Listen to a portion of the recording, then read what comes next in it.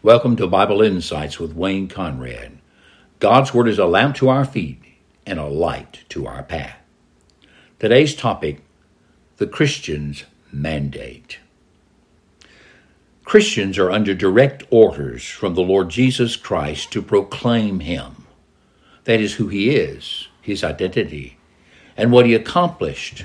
That is, we must rehearse the events of His life with a special focus on the closing events of His suffering, His death, burial, resurrection, and ascension into heaven. In so doing, this is how the gospel of the kingdom is proclaimed, and the kingdom of God is extended throughout the earth, and the church of Jesus Christ is built up. It's formed and built up. So the kingdom and the church, though they're not exactly the same thing, are together, and they are under the direct mandate of Jesus Christ, who is the King of the kingdom of God, and who is also the head of the church, His body, which He purchased with His own blood on the cross. Now, we are usually familiar with what's known as the Great Commission, recorded for us in Matthew 28, where Jesus said, "Go, therefore, and make disciples of all the nations." But we may not be as familiar with the other times He also gave this direct mandate to the disciples. But He began on the day of resurrection, and He ends on just the eve of His ascension into heaven. So there's a 40-day period from the point when Jesus is raised from the dead till He is lifted up in the front of the gazing of His 11 disciples, and is received back into heaven. So let's look at these incidences where Christ gives the direct mandate. Now, I won't be able to cover all of them in this broadcast, but let's begin with the day of resurrection. Now, the Lord Jesus Christ was very busy on the day of resurrection, manifesting the reality of His resurrection to His disciples. First to the women, who had come adoringly to anoint His body for the burial, but instead they meet an empty tomb and angels that inform them that Jesus is raised from the dead. Mary Magdalene is the first who meets the Lord in the garden. But He doesn't give the mandate directly to them, but He does tell them to tell His disciples that He is raised from the dead. And that later they will meet Him in Galilee. They do meet Him on that day, but He's also preparing them for the future event that's recorded for us in Matthew's account. But here, on the day of His resurrection, let's say around noon, Jesus joins two of His disciples on the road to Emmaus. And as they're discussing the events that happened with Christ, Jesus Himself, unrecognized by them because God is preventing them from seeing who He is, explains to them from the Psalms and the prophets about Himself and from the law, and how that Jesus, the Messiah that is, must die in fulfillment of Scripture, be buried, and raised from the dead. And then He sat at table with them, and when He started to pray, they recognized Him, and He instantly went away. So they run back to Jerusalem together with the disciples when they found them in the room where they were locked behind closed doors for fear of the Jews. Now, both John in John 20 and Luke in Luke 24 record this incident to us, but they give some complementary information. One, John focuses on the event itself, and Luke focuses on the conversation that Jesus had with them. So let's look at John and Luke together.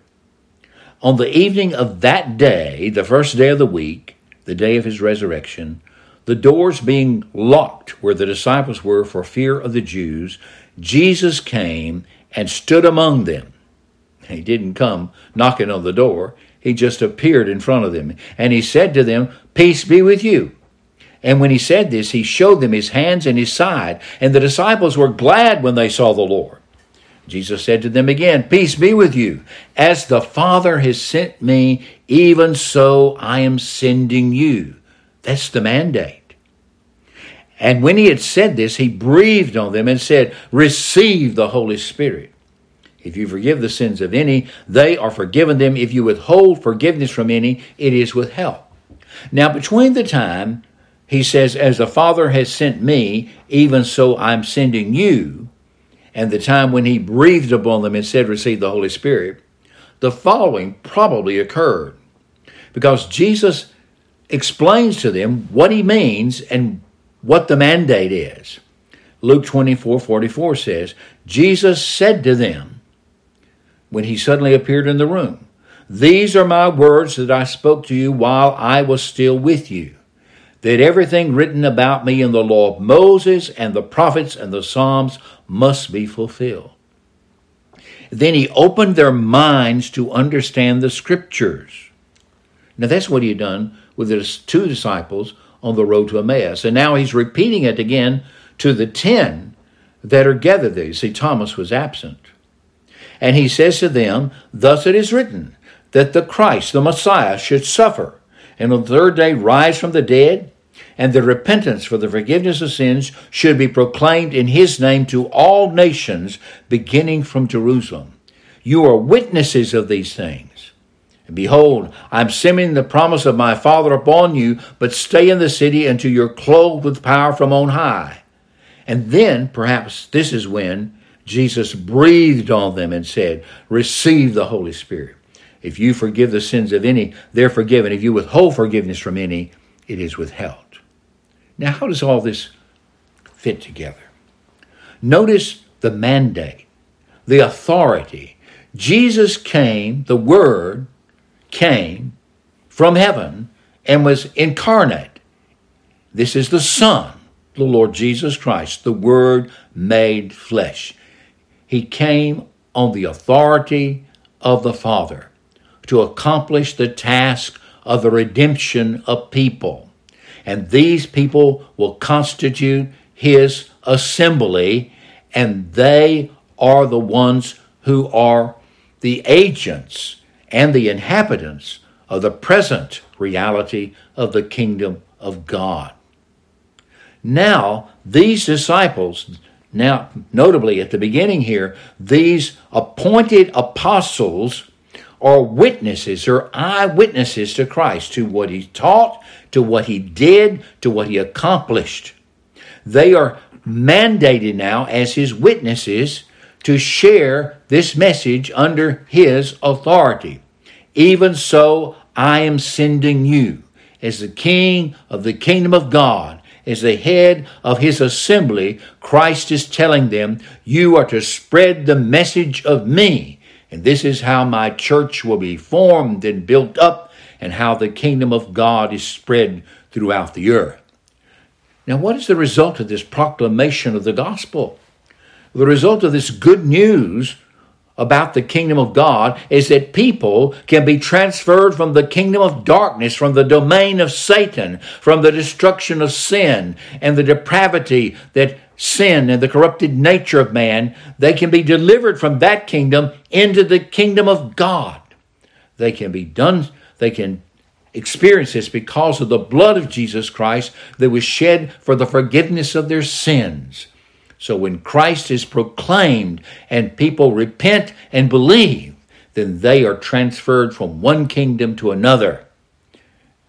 The Holy Spirit comes to inhabit them, bringing to them all the benefits of the work of the Lord Jesus Christ. But what constitutes the message that they are to proclaim?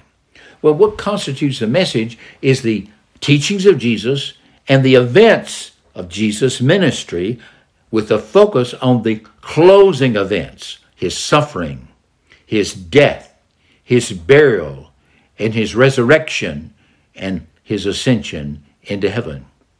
They are to do that by going back to the early scriptures, that is, the First Testament, consisting of the law of Moses, the Torah, and the prophets and the Psalms.